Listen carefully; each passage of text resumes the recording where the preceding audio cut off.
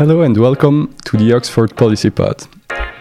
I'm your host, Baudouin de Hemtine, and today we are delving into the question: how, as a minister or a policymaker, do you communicate with your citizens in the 2020s? First, using the COVID pandemic measures as an example, we will seek to understand the current challenges for policymakers to communicate with their citizens. How do information channels evolve? What is the role of traditional media and what is the right presence on social media? How to build trust with your nation in times of crisis. Secondly, we will address major current challenges for governmental communication. This is an increasingly fragmented citizen body, growing interest for nudging techniques, philosophical questions this raises, and for all those questions, we are really lucky to have two outstanding guests for this episode. Both of them are working for WPP, one of the largest communication agencies globally. And their government practice is advising governments worldwide, and the communication strategies they designed build on the newest research and cutting-edge knowledge in behavioral science. First, we'll chat to Laure Van Houwaert. Welcome, Laure. Thank you. I'm really glad to be here. She's the senior WPP's member advising the EU on how to navigate communication. This is a challenge because the EU is close to 500 million citizens, 27 countries, many different languages and cultures. And then we have Sean Larkins. Welcome, Sean. Thank you. And Sean is the global director of WPP, it's government practice. And he is advising many governments in Africa, Australasia, the Middle East, and Europe.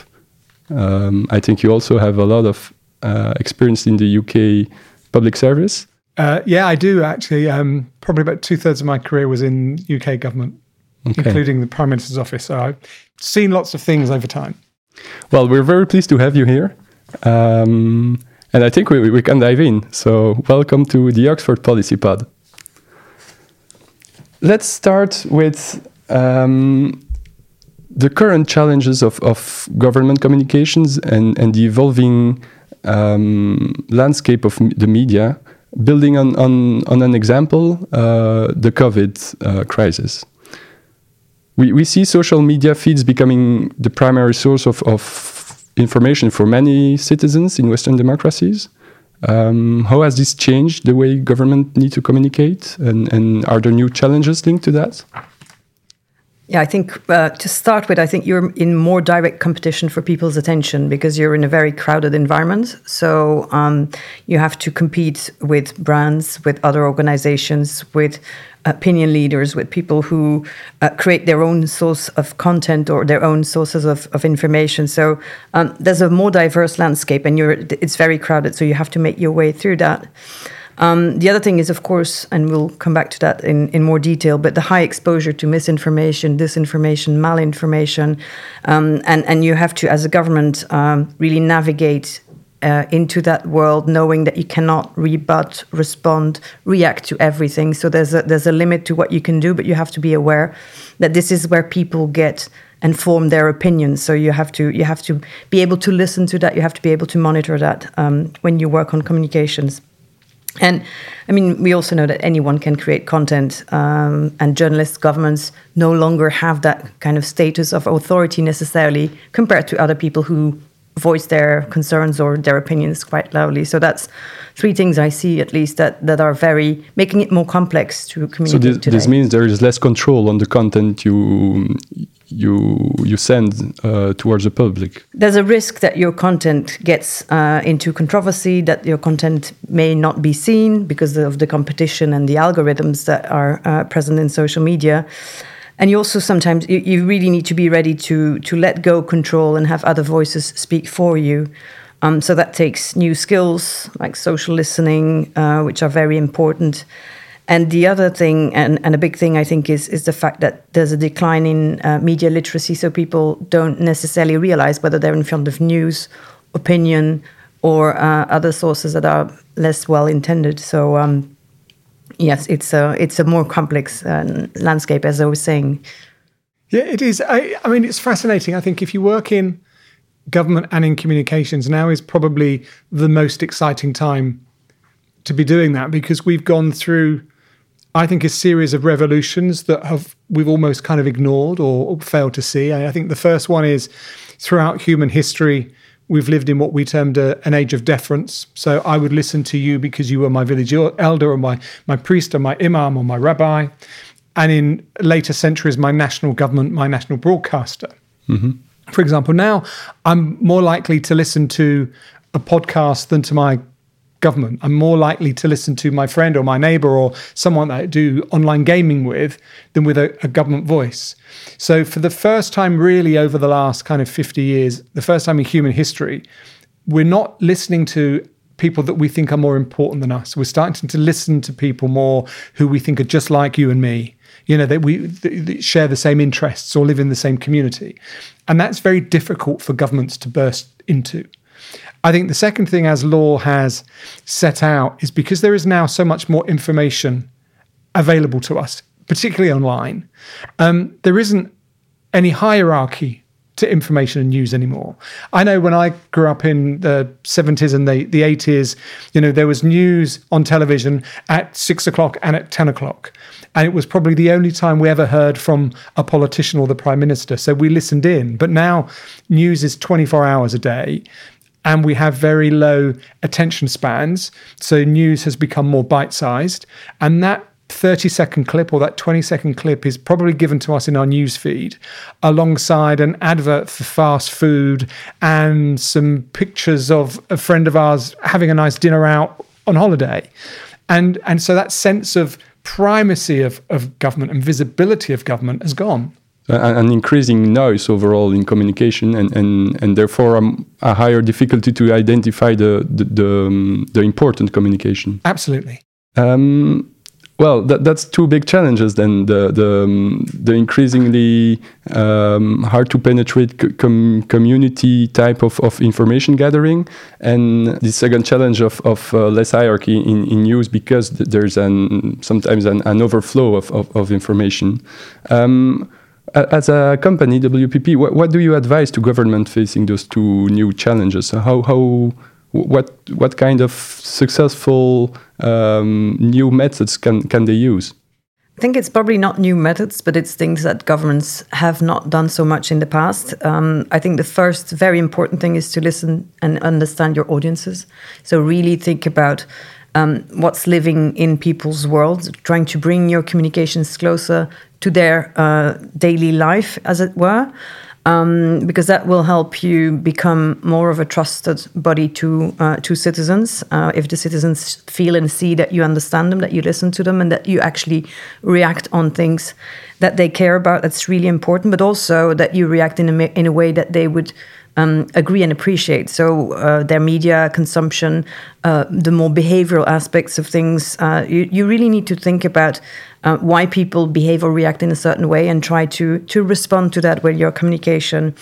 And you also need to think long term. And it's one thing to build your reputation day by day, and a lot of ministers and officials will want you to be like building reputation for the institution. But you also need to make sure that you embed it into people's lives. And so it's not just about talking about your own things, but talking about how they actually benefit citizens and making them feel part of the story. And so if you look at, for example, crisis management, one thing is to react and make sure that you rebut certain things. But the very important thing is to have that strong core narrative for government, like what you stand for, why you're there, in which moments in life you kind of come into contact with citizens, so that there's a real story that goes on all the way. And then when you have to react to some negative news or announce things, it kind of falls in a broader narrative and not just as an isolated press release or press conference. So the importance of a general storytelling, general narrative where people can identify themselves too. And that's really hard for governments because, of course, everything that a government does is really important, but not everything a government does is of interest to citizens. And governments are competitive, ministers are competitive, policymakers are competitive, if not with each other for their issues. And there is a danger that governments try to over-communicate. And so one of the most difficult conversations I've had to have with ministers is to say, this is a really important issue, but it's not of interest. And so what Law said about creating that narrative and that sense of priority and what's important is absolutely key. And the other thing that Law has alluded to, which I think is really, really important, is understanding the citizens. We've just done a big piece of global research within the government practice, and 60% of government communicators in the 20 countries we look at say they don't understand what is in citizens' mind. They don't research amongst citizens.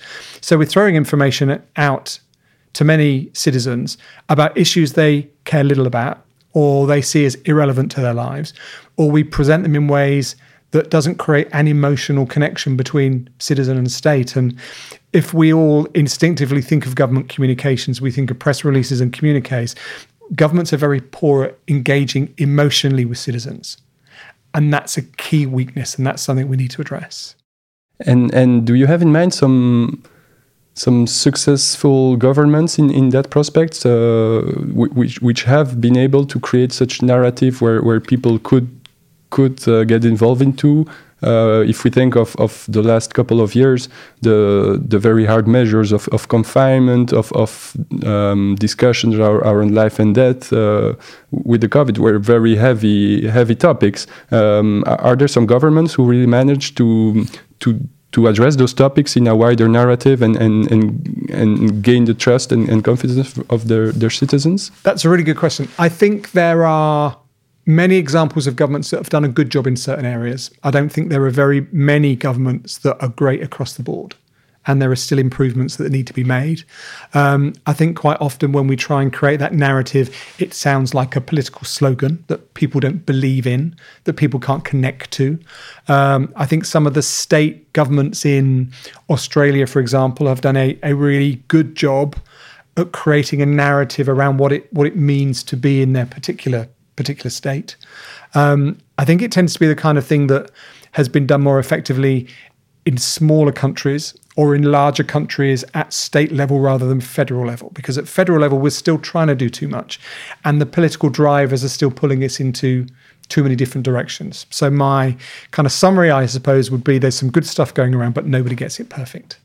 Yeah, I mean, just looking at what worked well and what didn't work so well, like a bit more in detail, maybe. I think where some governments were successful at some times during the whole period that we just went through is, for example, when they came with scientific evidence, when they came with what we were saying before, when the audiences, people felt that they were actually understood. So when there was an understanding of the audiences, when the measures or the recommendations were made, understanding why people were behaving in a certain way, so based on behavioral insights, and also where you had the appropriate messenger. And I think there's a lot of examples where politicians actually went off the stage and they put other people on stage, people who came more from the health side of things, and that was more reassuring to people. So leaving space to the expert when it's needed is something that worked relatively well.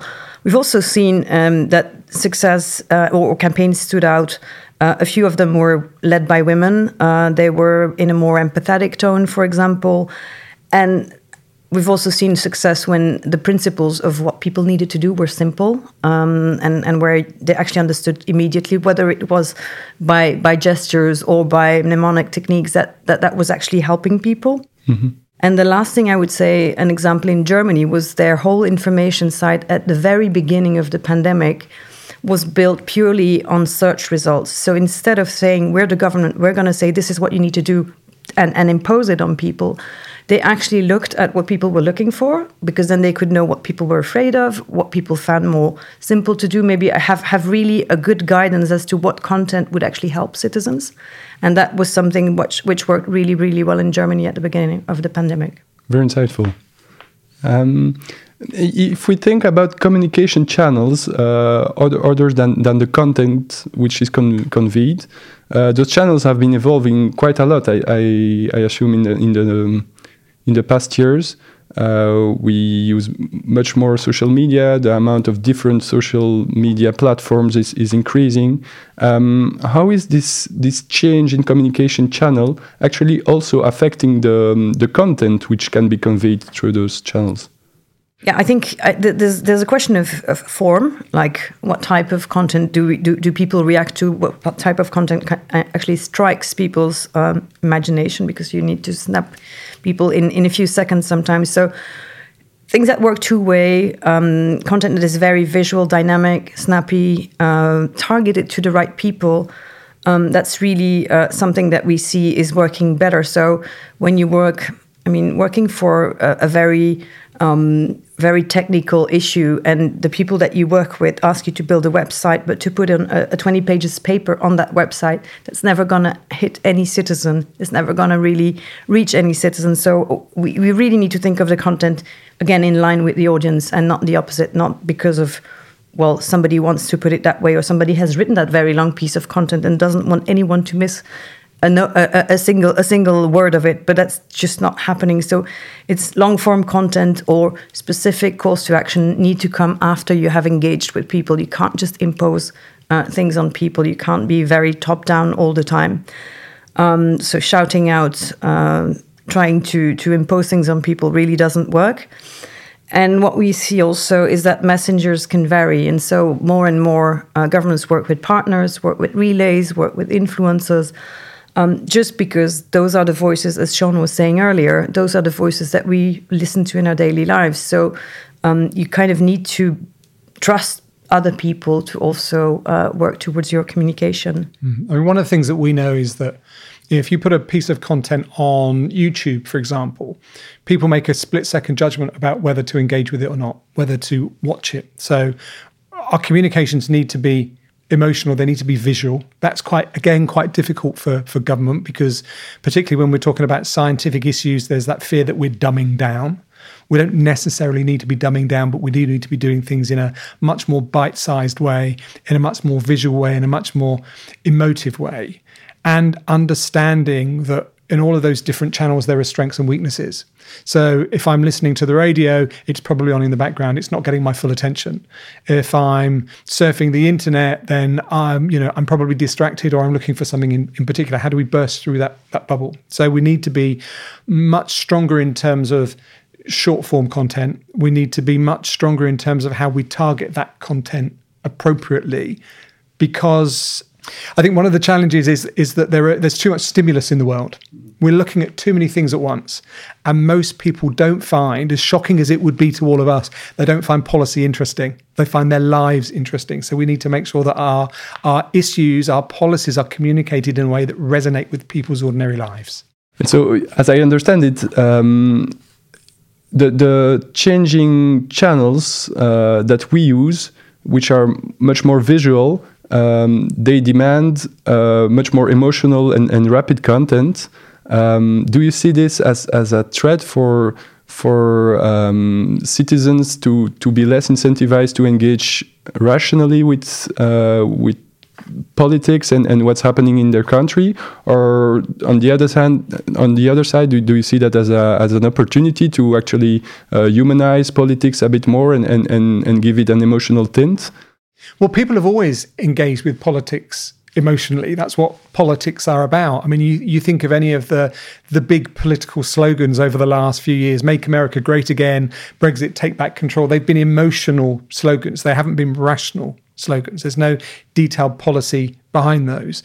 I think rather than seeing it as a threat, or even as an advantage, what we need to understand is what's going through citizens' minds. So Laura and I worked on a very big piece of research that we published last year into learnings from COVID. And what we found is that after a year or so of being told what they can do, when they can go outside, adults just want to be treated like adults again. Citizens wanted to be treated like adults.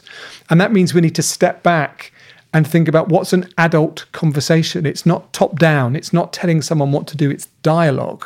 So I think the biggest opportunity here is to look at how governments can have more of a dialogue with their citizens, with their audiences, either through social media or through other forms of engagement. But the days when we could fashion a message in isolation and speak at it from Parliament and expect people to understand it have gone. And we need to understand that emotional connection needs to be based on dialogue rather than one-way communication. Very good point. I like that. Being in dialogue with your policymakers.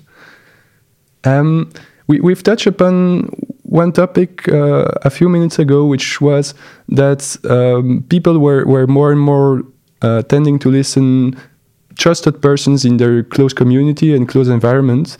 Do policymakers need to use this tendency and try to leverage on this new way of opinion making, or is that a threat to cohesion within your society and to nation? And should policymakers try to be very cautious about using this fragmentation and polarization in their communication strategies? So that's again another really good question. I don't know whether you'd like to go first or I can go first. Well, I think we do have some insight from conversations we had recently for another study that we're doing with leaders about the role of government and institutions in kind of societal build, or how we can react to that.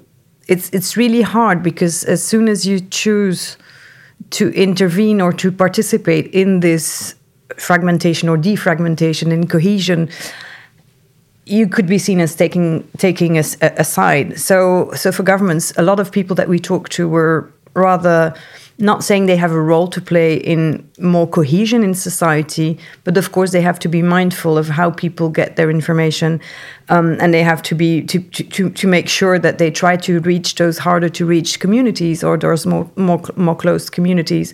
But that could be through some people who really have authority in those communities. So it's not really following the movement, but maybe trying to identify some people that have a voice in that community and work with these people. And an example that I know of is, for example, the European Parliament, for their Go to Vote or elections campaign, as they call it. They're working a lot with civil society organizations to reach communities where they would not penetrate as the Parliament directly, but they work really with those organizations to make sure that these organizations have all the information, that they can speak about elections and go vote, because you have to defend your rights, etc. So it's another way. It's, again, letting go of control.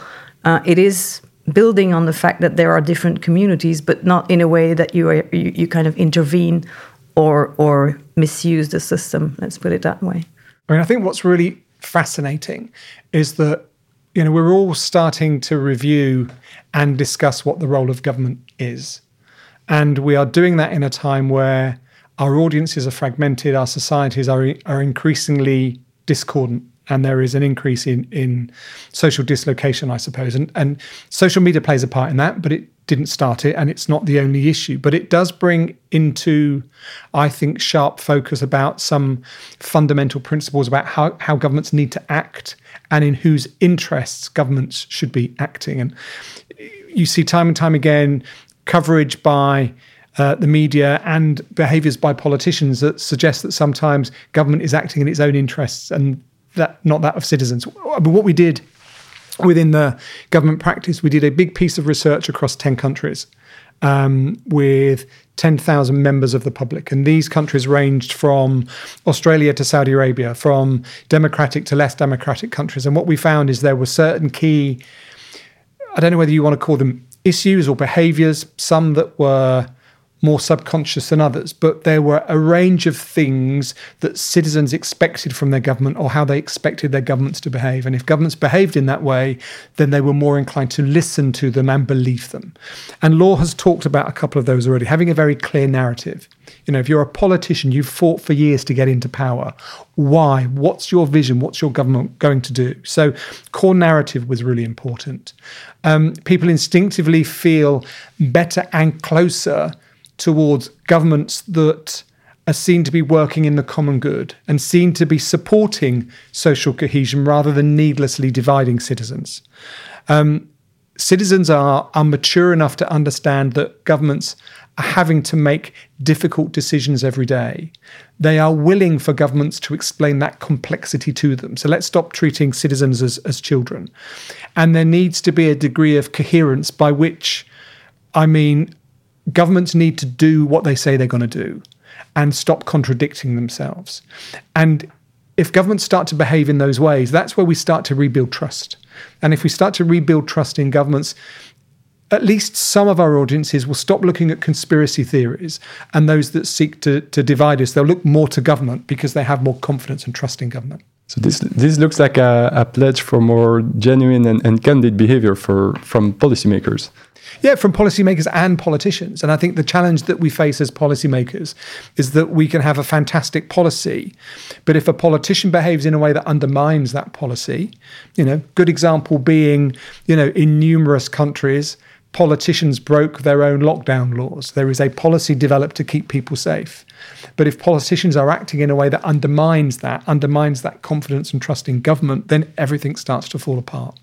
And I think there's one really important thing, before I pause for breath, that I think is really important for us to notice, that survey after survey, when we talk to citizens, they may have a low level of confidence and trust in government, but they have a much higher level of confidence and trust, both in government services and in government workers.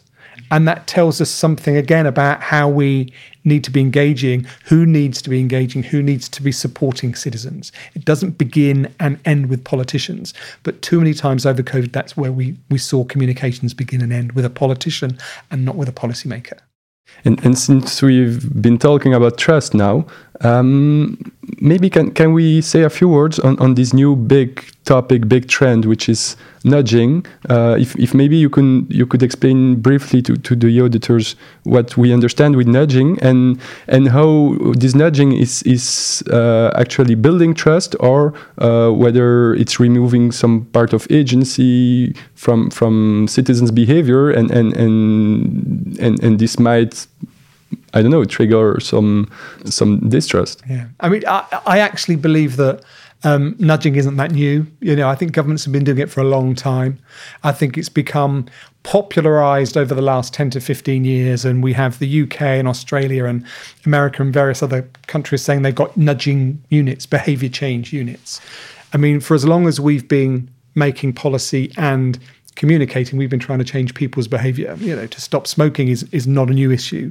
To get people to drive more safely is not a new issue. So behavior change is something that's inherent to how government operates and how we deliver policy. I think what's new is this kind of focus on what we term a kind of short-term behavioral intervention. So, how would you describe a nudge? Some people describe it as a heuristic or choice architecture. But the kind of classic nudge is a prompt for us to do something. So if I go to the canteen here at Blavatnik, where is the fruit? If I see the fruit first in the canteen, I'm more likely to go for fruit than a candy bar. And so we can change the layout of the canteen. I think the big problem I have with nudges is that they only work really well for a one-off behavior. By one-off behavior, I mean something we do really infrequently. We can nudge people to pay their tax on time. We can nudge people to register to vote. But most of the big policy issues that we are dealing with need long-term, sustained population-level behavior change. And nudges don't work. And the clearest example I kind of give of that is sometimes when we're here at the university, I've got a colleague from Singapore, I've got a colleague from Canada with me. Now, they've probably got terrible jet lag. And I can nudge them once every half an hour and it probably keeps them awake. But if I get too engrossed in talking to people in the lecture theatre or the classroom and I forget, they're going to fall asleep.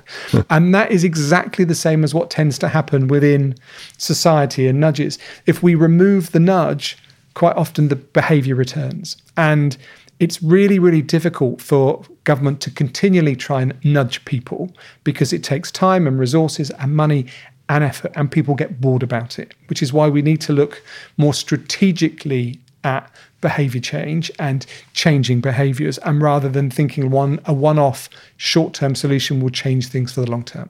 And where do you see then the long-term sources of behavioural change? Shall we focus more on internal drivers of change within persons rather than their environment and the nudges they can see around them? Do governments need to work on norms, morality, values? Or? All of those. I mean, governments need to realise that what drives our behaviour isn't a single facet of our personality or our society. What we do know is that things like norms and morality that you just mentioned work really well are much more effective ways to get people to change their behavior. If I live in a very religious community or a very religious country, or a country that prioritizes and values conformity over independence, for example. But we know in those countries where people see themselves as more independent, United States, Italy, for example, the legitimacy of government policy is a greater driver.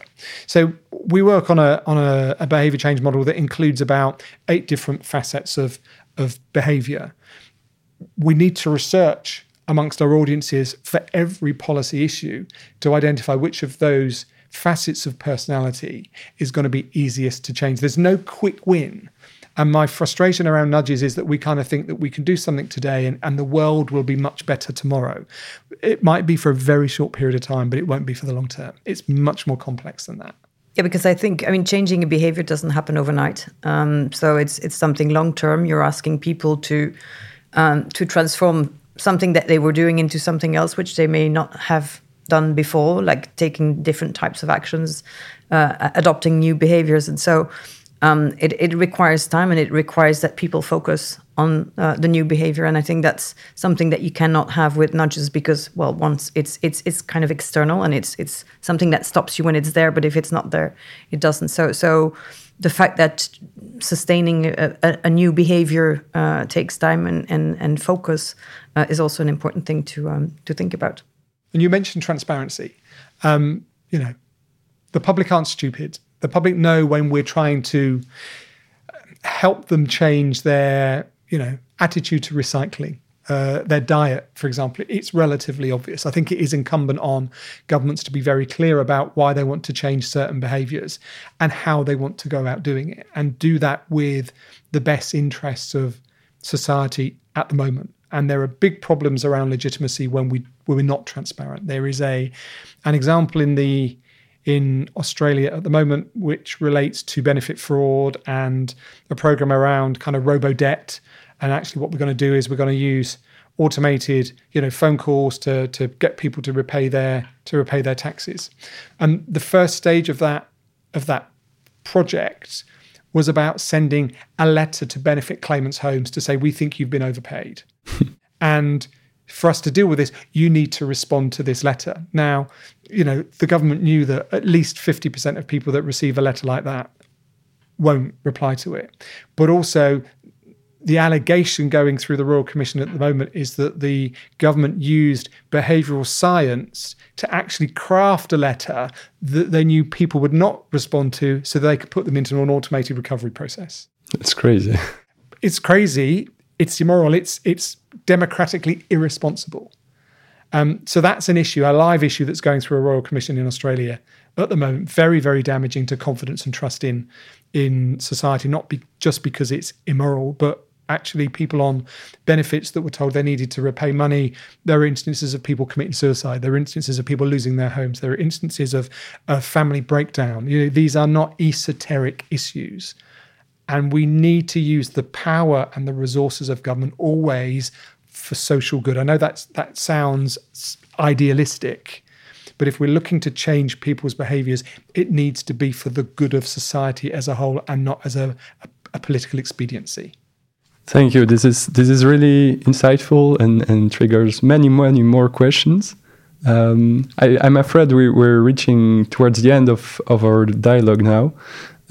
So we've touched upon the importance of narrative and touching citizens emotionally in order to bring about change.